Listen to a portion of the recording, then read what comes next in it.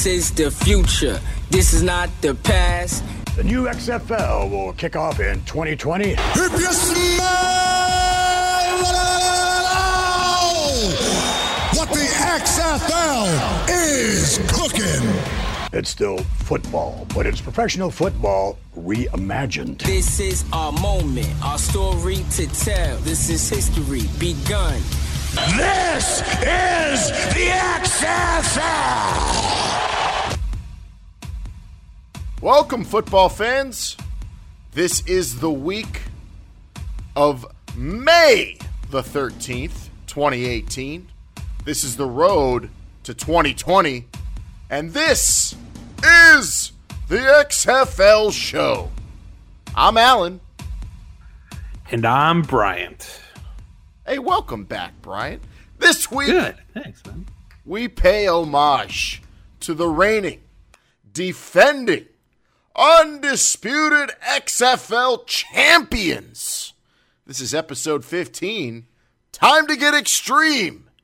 LA Extreme. Bryant, welcome back to the show, man, and what an episode for you to return on. LA Extreme time, man. Oh, man, it's a great time in my life. I think I was about 14 years old when this was all going down. Started my adolescence, man. This was a great time. Yeah, today we are going to thoroughly catalog and chronological order the championship season that was for the only XFL champions ever, the LA Extreme. And Bryant and yours truly both were living in LA at the time and were LA Extreme fans. I attended the championship game. Bryant, how about you? I was there, man. I was there. I don't really remember the other game I went to.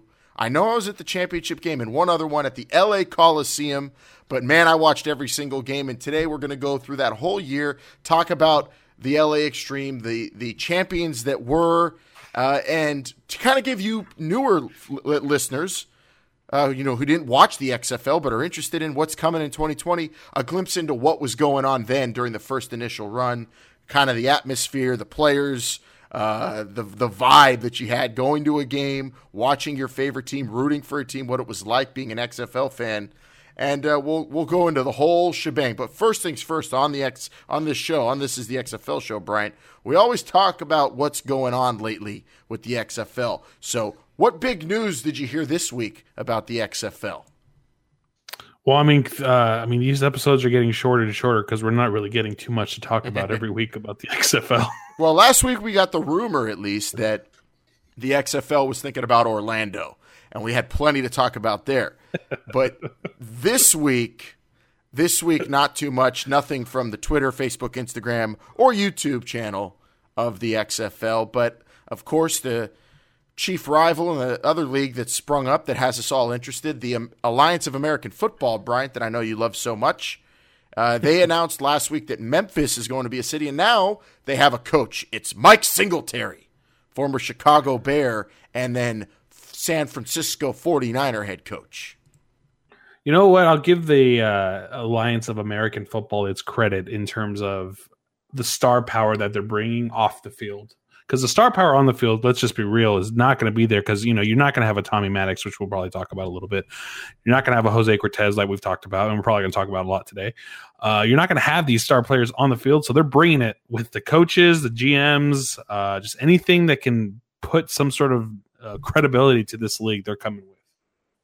Yeah, I think they're doing a good job, and there are going to be plenty of players left over for them. They're doing a good thing by planning out their draft whenever the final cuts of the NFL are made, and their season's going to be happening right after the Super Bowl ends. So the timing and the planning seems on point for the AAF.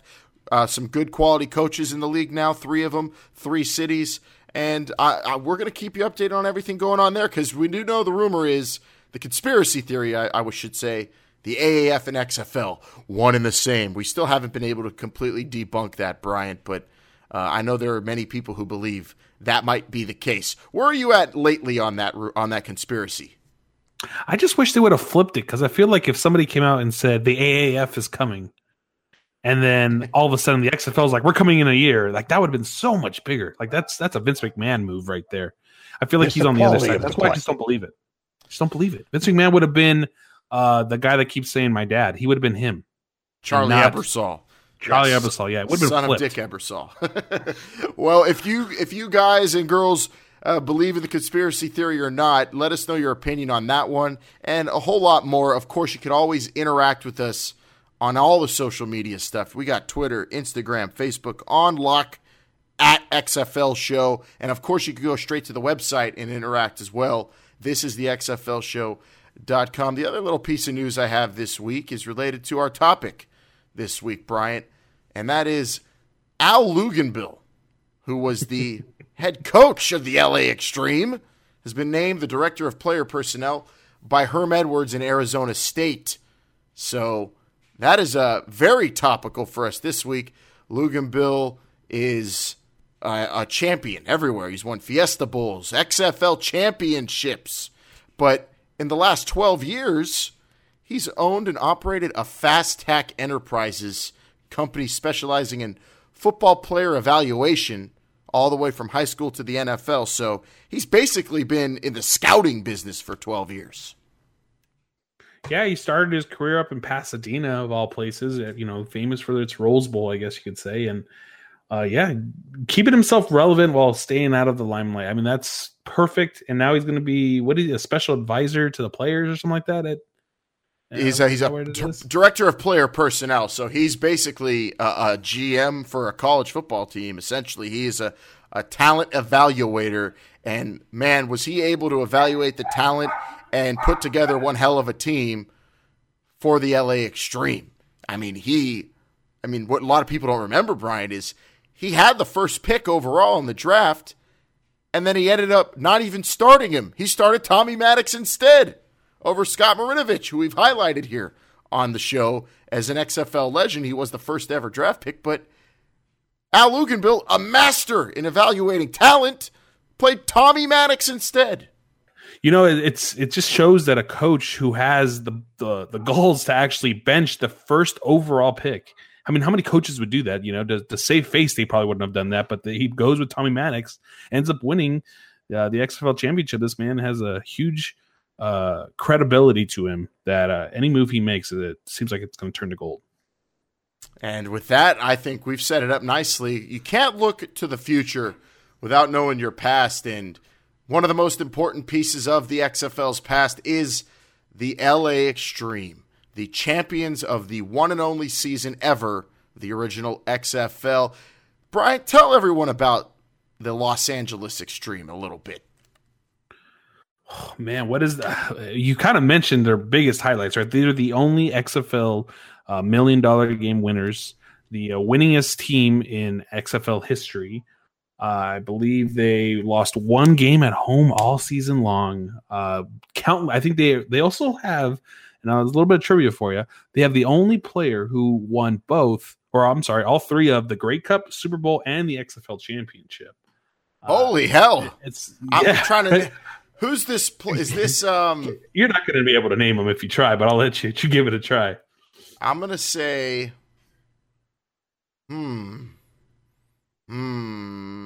was it Tommy Maddox? Although he won a Super Bowl. He did. I don't know if he won a Grey Cup. Was it? Oh, I'm going to go with one of my favorite players from the LA Extreme, even though he ended up playing on a team I hated in the NFL. Brendan Ayanbadejo. It's a great guess. Yeah. But no, it's a man called Bobby Singh. He won 1999, or I'm sorry, he went in the 1999 draft to the Calgary Stampedes and won in, what year was this? I'm trying to see here.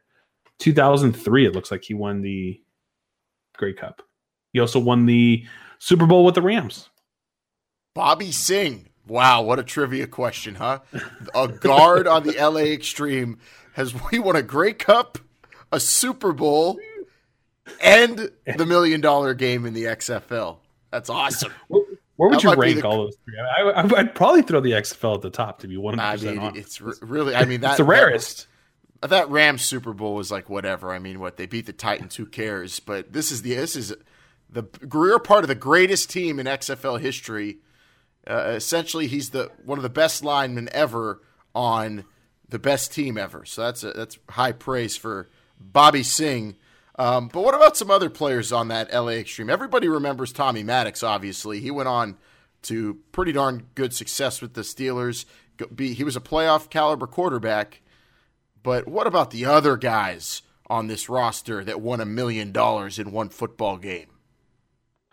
Well, we mentioned Jose Cortez, which we'll talk about in a little bit. He was a famous kicker, shoeless kicker in the XFL. I think they made him wear a shoe in the NFL. Let's see who else we got. We mentioned Bobby Singh as the only winner of all 3 championships. Let's see here. David Ritchie played for the Broncos, won Super Bowl 32 with them. So I think he might have actually played in the NFL before the XFL, if I'm not mistaken. Trying to get my chronologic order here correct.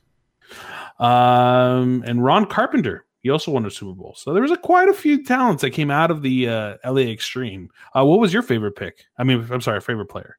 Well, besides Tommy Gunn, obviously. I mean, Saladin McCullough, the running back, he was very solid. I believe he was top 10 in rushing in the XFL, although I don't know if that's really exciting. He probably had like 300 yards. I don't know. He did, actually.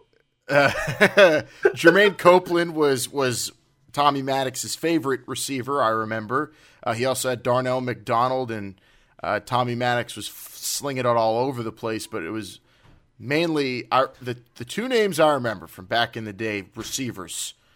They weren't divas for some reason. You'd think there'd be some diva receivers, but they were just grinders, man. Jermaine Copeland of the LA Extreme, and then the Birmingham Bolts had a guy named Step Fret Williams, which is one of the coolest names ever for a receiver. He was really good. But the LA Extreme, man, up and down, what a team. And I think the 2 names that stand out the most, though, Tommy Maddox, Jose Cortez.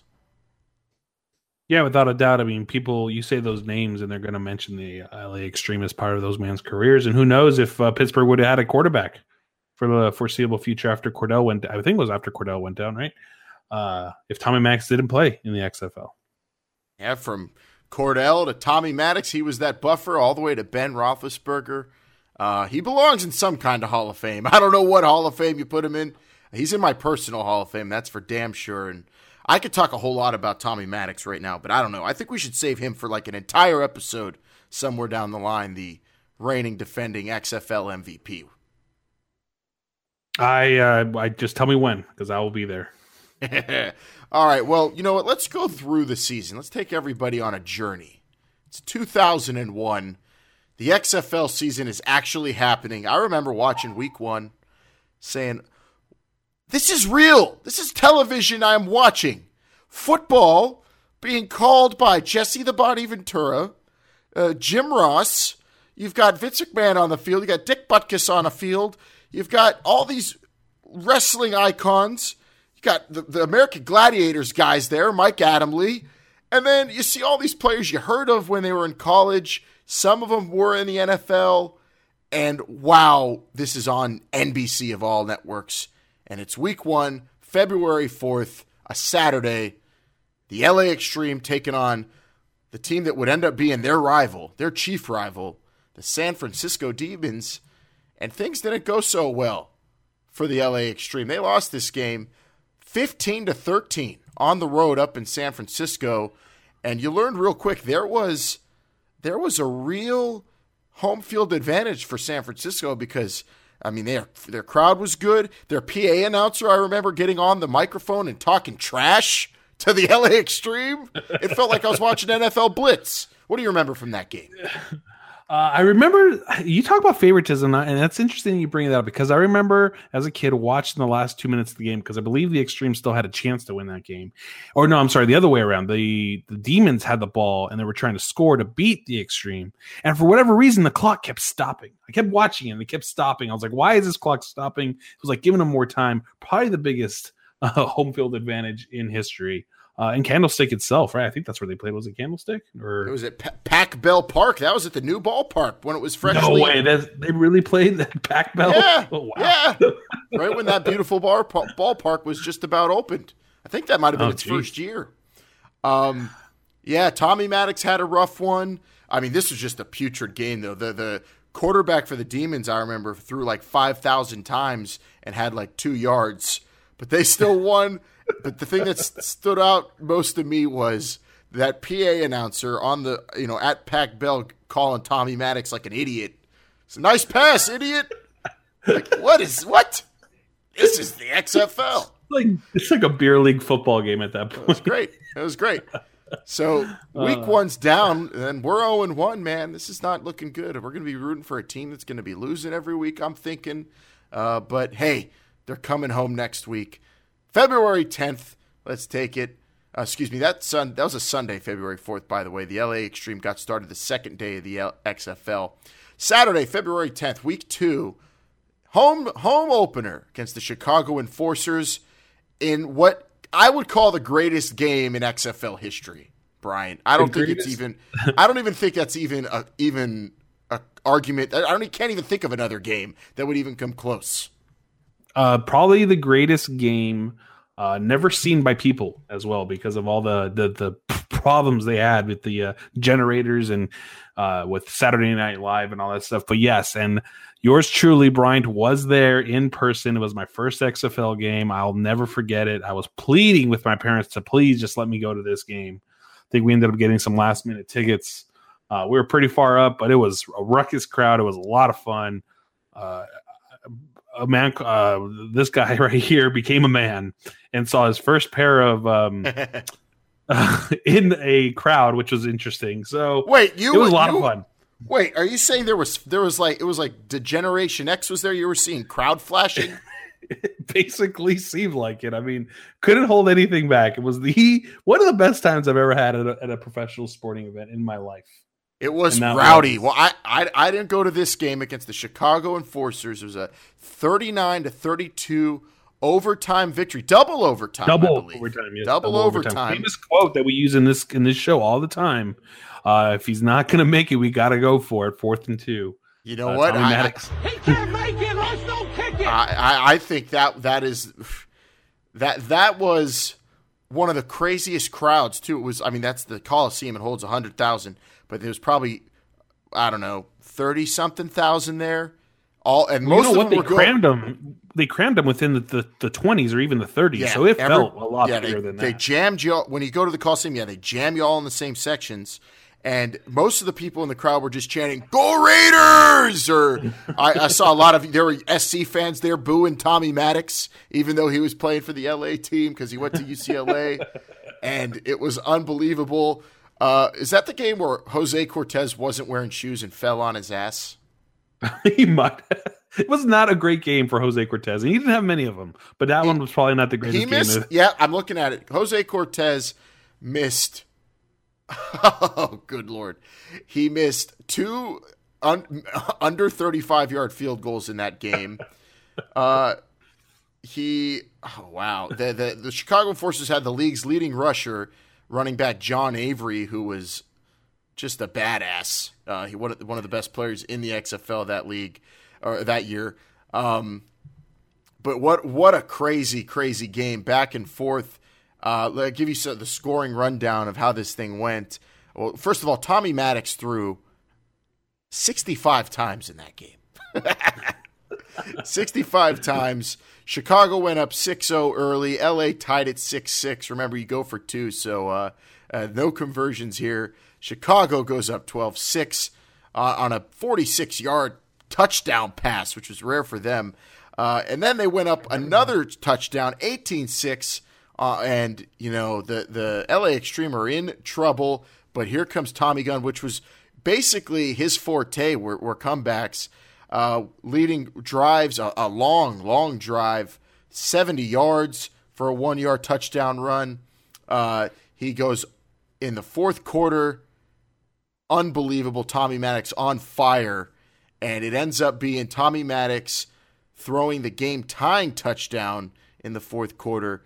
9 plays, 49 yards in 1 minute 9 seconds to Jermaine Copeland, and the LA Extreme tied it at 25. You go to overtime, though. and it's still back and forth, back and forth. It ended up being the game winner. Tommy Maddox, Jermaine Copeland, 20 yards. LA Extreme, 1-1, baby. Now that is some XFL football. It was a game. I remember, I think I was with my cousin at the time. I go, they can't go down 0-2, not with this schedule, not with this, it's a 10-game schedule. You can go down 0-2 in the NFL. You still got 14 games to go. You go down 0-2 in the XFL, and you're in big trouble. And the Extreme pulled this one out. It was a great game, great night. Go back to that memory all the time. It's just like college football, man. You lose the regular season game, you're in very big trouble. So think about it. It's like as if a college football team lost their first game and then won the championship. When does that ever happen? Very rare. Now here's a dilemma. 9 seconds to go. You got 4th down. They're going to kick a field goal. He can't make it. Let's don't kick it. If he can't make it, we got to go. 4th and 2. 4th and 2. Tommy Gunn taking over. Now that's what it takes in the XFL. Week 3. LA Extreme looking to go over 500 for the first time in franchise history, Bryant, at the Las Vegas Outlaws, a 12-9 victory. It seems like an insignificant game in terms of score and excitement, but if you really go back and look at the tapes and read about it, could be the most important game in LA Extreme history, because after what we just heard there, Tommy Maddox questioning his kicker, this crazy high-scoring game, 39 points in the XFL. That's like scoring, I'd say, like 80 points in the NFL. Yeah, and, that's about right. And the next week, after that embarrassing display, missing 2 short field goals, people telling Jose Cortez, who worked, I believe, on houses in Oregon, they're telling him, Get your tools and get out of here, Jose. We don't want you. The very next week, what happened, Bryant? 4 field goals. Four field goals and led the Extreme to victory. What happened? 4 field goals, 1 a quarter. Finally, at the very end, with time running down, he gets the game winner, gains the confidence of his coach, his quarterback, his team.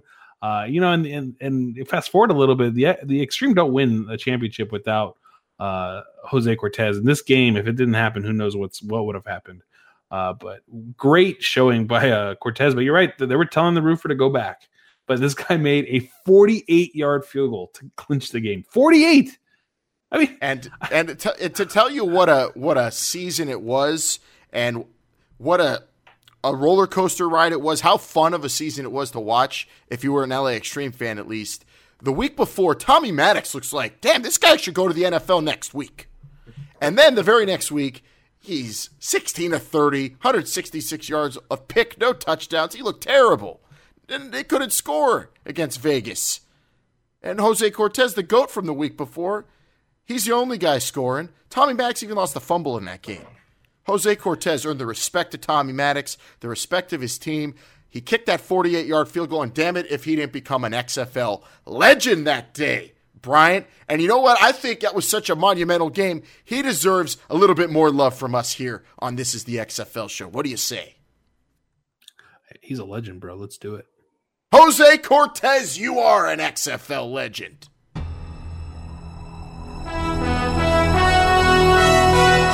This is an XFL legend. Jose Cortez, the man who scored over 300 points, I believe, in the NFL, over 400 if you count the XFL. I mean, this legend has names. His name's branded. I mean, you see XFL, he's up there with the greatest players of all time, winning games, learning, carrying teams on his back. Jose Cortez. Alan, what do you think, man? Jose Cortez, right? The shoeless kicker went on to play for the San Francisco 49ers. He was the man, the special teams hero of the XFL. How did his NFL career go, though, Brian? He did. So I'm going here. The next year, 101 points in 2001 with the 49ers. Then 103 points with the Redskins in 2002. And then he sort of tapered off.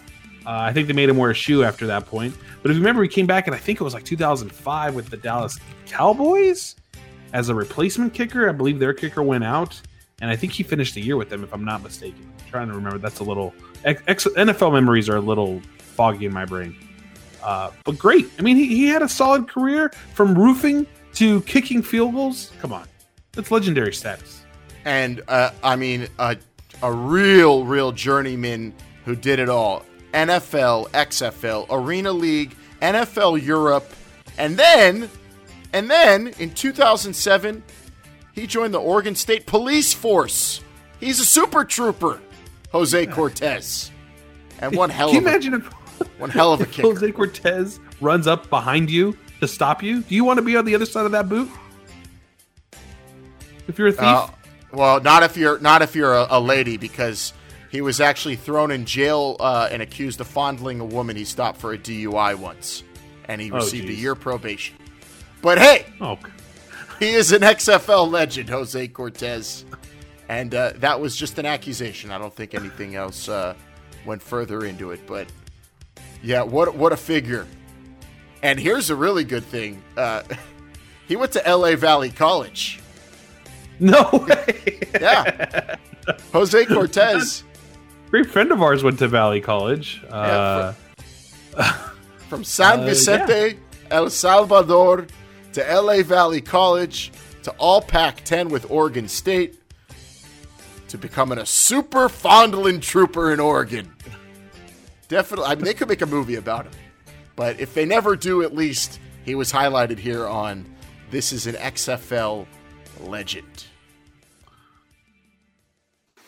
Back to the LA Extreme, season number 1, Bryant. We're in week 3, and from the thrill of a close last-second win to our first ever, and I believe only home loss ever, Sunday, February 25th, the Memphis Maniacs came to town and won 18-12. Yeah, what later would turn out to be the one bugaboo of the LA Extreme was the Memphis Maniacs. It was a hard game because you were on such a high because of these two great victories, and you felt like nothing could stop you. And I'm kind of like the owner of the league, and I try to block out bad memories because I don't remember too much about this game. I just remember that not feeling too good after they lost. Yeah, that's when they played that crazy bastard Jim Drunkenmiller, who came in as a backup, and he had a pretty solid game against Tommy Maddox, who just in that one couldn't hit anything, and back to 2-2. And here we go, week 5, the LA Extreme. This is where they really get humming, and they get it started. Saturday, March 3rd, all the way cross country against the New York, New Jersey Hitmen, a 22-7 victory. You go into the Big Apple, you face probably what everyone thought would be the face of this league in the New York, New Jersey Hitmen, and you pummel them. I mean, 22-7. Was it even close? I think that 7 happened in garbage time, if I'm not mistaken. You tell me. Yeah, the Hitmen scored in the second half of that game, it looks like. But I don't remember much from that game except there was an ass kicking. Tommy Maddox fixed his game for sure. But the thing I remember though is they were really talking about trying to get shit stirred up between the head coach of the Hitmen, I don't remember his name, and Governor Jesse the Body Ventura in the announcer's booth. Ventura was saying, "This idiot, I don't know what he's doing," and then they're saying, "Hey, coach, what do you think about the body up there saying you're stupid?" And he said, "What? I'm coaching here. Leave me alone." And that, of course, was the one and only Fred Rogan trying to stir stuff up there on the sidelines. Oh, man. Oh, good old Fred. Good friend of mine, too. 2 touchdown passes from Tommy Maddox, 3 field goals from Jose Cortez. Again, the 2 backbones of this team, basically leading the way. It was an incredible show. I mean, they're humming. Like you said, they're moving forward. They're ready. This is where they start hitting the gas pedal. It gets started Sunday, March. Fred Rogan, by the way, remind me, we got to get him on the show to ask him a few questions about his time in the XFL. And we are going to start having some great guests here, so everybody stay tuned for that. We got to get moving, though. It's March 11th. Real quick, an LA Extreme victory, 35-26 over the Birmingham Bolts. Yeah, and if I'm not mistaken, I think the Birmingham Bolts ended up being the worst team in the XFL. I think they only won 2 games, so a little bit closer than you would like it to be at that time.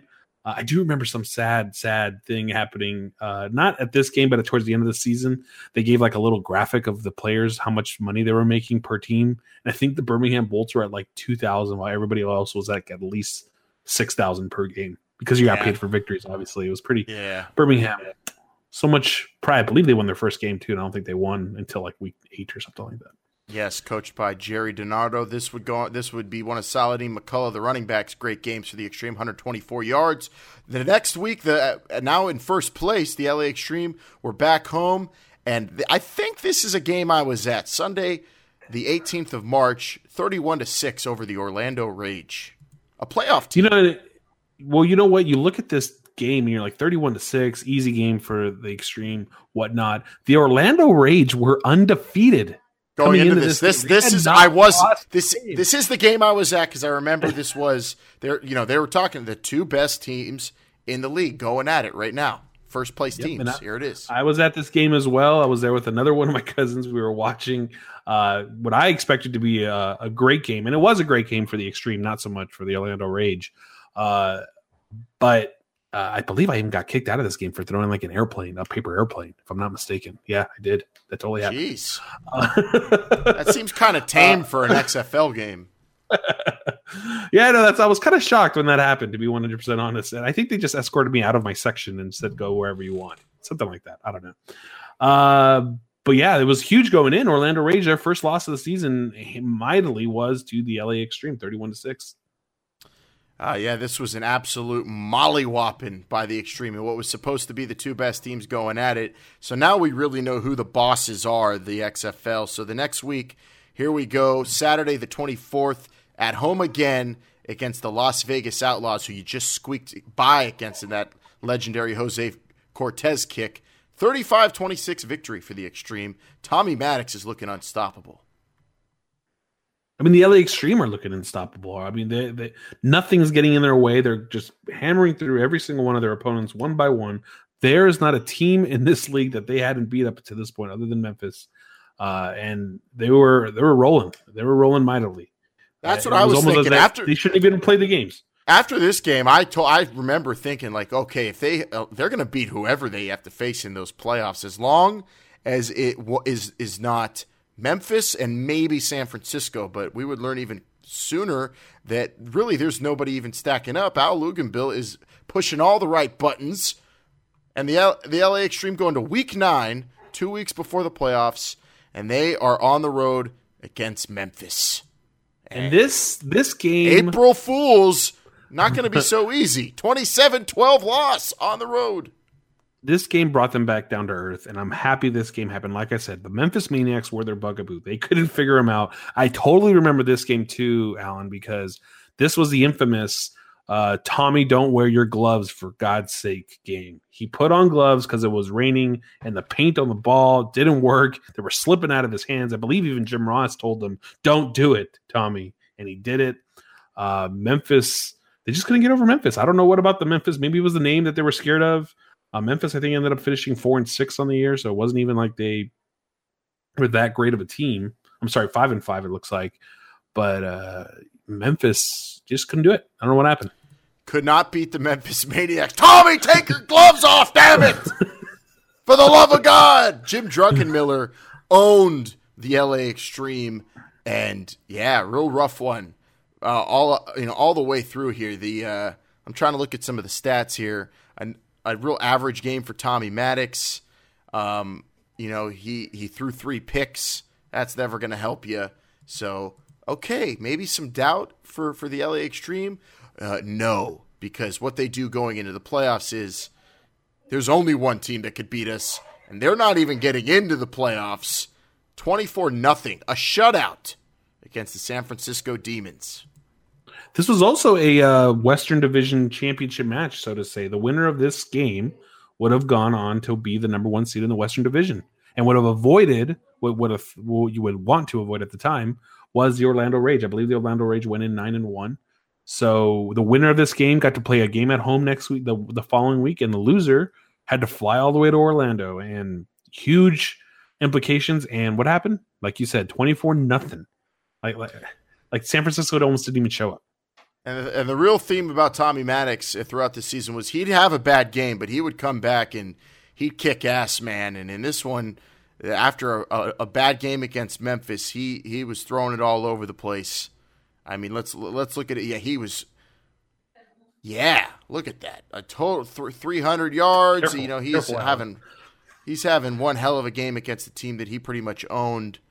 And look at LA's going into the playoffs, home field against Chicago. Oh man, the XFL lucked out. Sunday, the 15th of April, it's a rematch of the best game of the regular season. The LA Extreme with a big 33-16 win to advance to the $1 million game. Here's where I was this entire night. I believe this game happened first, if I'm not mistaken, before the San Francisco Orlando game. And I wanted to go, but I held out. And the reason was because I had faith that we would be seeing a championship game in Los Angeles. Chicago, here's the one thing, like I said, unless you were Memphis, LA figured you out the second time around. And with the enforcers, all you had to do was stop John Avery. You'd load up the box and stop their running back and don't turn the ball over. Tommy, damn it, take your gloves off. And you'd advance. Yeah, and Al Luganville was well, he could read players. He knew what to do. He stacked the box, like you were saying, and that was it. Chicago had no chance. I think they even got in with. Did they get in with a losing record? Oof, that might not be wrong. You're looking. Oh no, they were 5-5. They were 5-5. Chicago. The Demons was 5-5. were 5. Yeah, so were the Demons. Yeah. So Orlando was 8-2. Yeah, and you had a pretty easy win here for the Extreme. The halftime there was a 1-score game, and all the way actually to the fourth quarter is not until they that's when they broke off. It was 1 score throughout the fourth quarter though, but they were stopping John Avery. I'm trying to see how many yards he had this game, and also shout out to XFLboard.com. They did a great job of chronicling the history of the XFL, and that helped us out today in doing our LA Extreme research. But yes, the Chicago Enforcers, who lived and died by the running game, had 107 yards rushing, but really it wasn't that bad at over 4 yards per rush, but they did not effectively in a timely manner advance the ball on the ground, and they had to play from behind in this game. They did even lead the game in possession. It was their kind of game for a little bit, but Tommy Maddox is one of his games, man. He took over and got them to the championship game in this one. It's a lot faster to throw the ball than it is to run the ball. And it's not about how many yards you ran. It's about when you ran them and where you were when you ran them. And if you're in the red zone and you can't score touchdowns, you're not going to win too many football games. That's what happened with Chicago. LA took over. I think that's the game that got Tommy Maddox an NFL look-see, because the other games he threw 1,000 times and threw for a bunch of yards and touchdowns. But in this one, he was super efficient. And he didn't throw a whole lot, and he just played not a conservative game, but a very smart game in a very clutch situation. Well, and there's it's a do or die situation as well. If you don't win, you're not playing the next week. You're not making anywhere close to anything of that $1 million prize. So there's a lot on the line, and pressure is where you find champions. And Tommy Maddox ended up being one of those champions. And here we go. I have to admit, going into the $1 million game, I knew the LA Extreme would get there the entire time. Never a doubt in my mind as a fan. But I have to admit, I was kind of bummed. We've already seen them face the Demons twice. They did lose to them once, but man, they're so much better than that team. I was hoping Orlando would have pulled it out. That would have been more fun, East-West. But what a game, 26-25. The Demons won, and they upset the Rage to advance to the $1 million game Saturday, April 21st, 2001, the LA Coliseum, the $1 million championship game. I was there. You were there, Bryant. What do you remember? Yeah, I stand corrected. I thought the Enforcers and the Extreme played before the Rage and the Demons. But anyway, what do I remember when I was there? I remember the blowout. I remember the excitement. I remember that big ass freaking trophy. Excuse my language. The big trophy in the middle of that field when they won. I remember Tommy's interview afterwards. Everybody's asking him, what is he going to do next? He was going to be back. Well, if the NFL doesn't call, I'll be back. Defend. He was first. And you got to remember this too. It was LA's first championship since 1988. That was the last time any LA-based team had won a championship. Yeah, you're right. Lakers and Dodgers, was that the same year? Correct. So they both won that year, and then since then there had not been a major sports team with a championship. I believe UCLA won a national championship in basketball in like 95 or something like that. That's about it. What's cooler than at the end of this game? The LA Extreme won 38-6, by the way. It was hardly a game. It was really just a test to see if Jose Cortez would keep making field goals and if Tommy Maddox could get him. So it was all the LA Extreme players. It looked like them all were doing NFL tryouts. Saladin McCullough running. He had over 100 yards. Tommy looked great. I was saying after this game, they should all get to the NFL if there's not going to be an XFL, which was already the rumor at the championship game. But what is cooler than, now they have some old player walk through a pile of the winners at the Super Bowl with the Lombardi, right? And they all touch it. Vince McMahon carried this championship himself all the way to the stand and the confetti, high-fiving fans, not the players, but high-fiving the fans, bringing the trophy to Tommy Maddox, Al Luginbill, and the LA Extreme. How cool was that? Again, memories that last a lifetime. I'll remember this as if it was yesterday. Just sitting there watching that trophy being handed out to your team, and at that moment in time, I didn't know that the XFL wasn't coming back, so I didn't even capture how special that was at that time. But just being there, being in the presence, the aura of what was the $1 million game, it was great. It was the coolest thing, and I was part of me. I was an LA Extreme fan, but I was, for the XFL, at least for the league, bummed that they just don't. Do you think it was a bad thing that the LA Extreme just kicked so much ass, minus the Memphis Maniacs, of course, but just dominated so much? Do you think that hurt the XFL? I think at the end there was probably a lot of factors that hurt the XFL towards the end. They still had some really good games. You talk about the week before, the Orlando Rage and the Demons, they went, I think, to the very end, 1-point game at the very end. So there were still some good games. It's the quality of the play. Yeah, it's a bummer. There were good games. Don't let people tell you there were no good games in the XFL, but they were few and far between. And I don't know, maybe it would have been great if Vince McMahon in January 25th, when he announced the return, said, in 2020, we're going to have a lot of great football people, but no Al Luginbill. He was too damn good. He was evaluated all the talent, and everybody kicked everybody's ass. No Al Luginbill, who is the Vince Lombardi of the XFL. And I'm hoping that in the new XFL, they call it the Luginbill Trophy. What do you say? I'm down. That's a great idea. I think I want to know what's going to look like. Where is that trophy today? That's what I really want to know. Who has the XFL trophy right now? Is it like the Stanley Cup where there's only one and it's held by like a board of governors? Is it sitting somewhere in a warehouse in the LA Extreme Hall of Fame? Where is it? I want my hands on it. I don't know. I get to touch it. God damn it! My team won. Maybe they keep it in the Dungeon of Doom or in the Undertaker's funeral parlor. I don't know. Maybe it was sold at Al Luginbill's most recent garage sale. There's a big paperweight on his desk now at his college. Wasn't the trophy just a big ass XFL logo? Yes, it was just a big X. Not the greatest championship. There was a couple things that they can correct by now, and here we go. Here's a picture of it. Let's see who's holding this picture. Is that? No, that is not. Who is that? I don't know who that is. You gotta link me, and I'll let me describe this to the folks listening to the show. All right, I'll link you right now. Give me this. Kind of funny.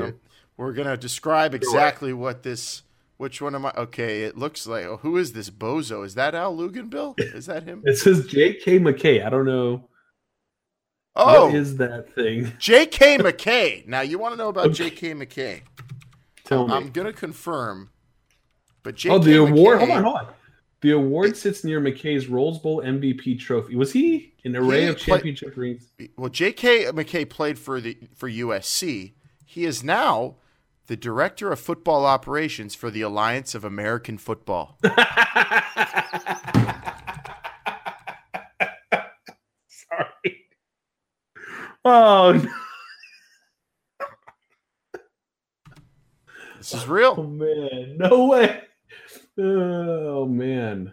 But today, the XFL's only championship resides in the living room of J.K. McKay's home in the Pacific Palisades district of Los Angeles. That is where it resides today. This is as of 2011, though. So what are you thinking now about the AAF? They're the head of football operations for the AAF was the GM of the LA Extreme. It all comes back around. It's all. I mean, we need to spend another episode on conspiracies between the AAF and the XFL, because I was reading some other things today about the players' proximity to the teams and making sure that everything stays straight. That was the XFL's policy in 2001, and it's the AAF's policy this year. So there's a lot of too many similarities. I don't know. We'll have to do another episode. We'll have to, because that is some damning evidence and that could really support you conspiracy theorists. The GM of the LA Extreme, the champions that we chronicled today. What a ride it was. What a season. What a team. The greatest team in XFL history. Their GM is now the head of football operations for the Alliance of American Football. Wow. We'll have to examine that later on, though. Next week, we have our very first guest ever, and it's going to be the first guy who broke the news about the return of the XFL. His name is Brad Shepard. He's a freelance journalist, and he had the scoop before anybody else did last December, saying that, hey, Vince McMahon's going to be announcing something here soon regarding the return of the XFL. We're going to talk to him about not exactly how he got his information, just the process in which he went through and what it was like, and also any other scoops he might have. We'll try to dig out of him. But Brad Shepard, who broke the news about the return of the XFL, will join us next week on This Is the XFL Show. Remember, you could keep the conversation going. We are every single week. The show drops every Sunday, but we're always interactive on Twitter, Facebook, Instagram, at XFL Show. And we have many, many, many, many, many more great shows coming your way. We will feature Tommy Maddox one show. We're going to have to talk more conspiracies. We're riding this thing, man, all the way to 2020 and beyond. So join us. Tell your friends. Give us a subscribe on whatever podcatcher you use. And please leave a 5-star review to help us out so that we get more visible to all the football fans out there and XFL fans who maybe haven't found us just yet. Bryant. Hell of a time reliving that magical season with the LA Extreme with you today, man. That was a walk down memory lane if there ever was one. I am glad I brought this box of tissues, man, because it brought down my eyes got a little watery remembering all these great memories. And I'm happy we did it. And real quick, if you guys have any questions for Mr. Shepard, send it to us on Twitter. We'll be happy to ask them. They're not that bad. Twitter, at XFL Show. If you have questions for our guest, Brad Shepard, next week, the journalist who broke the news about the return of the XFL. Show drops every Sunday, so we'll see you next Sunday. Thanks for listening. For Bryant, I'm Alan. This is the XFL Show.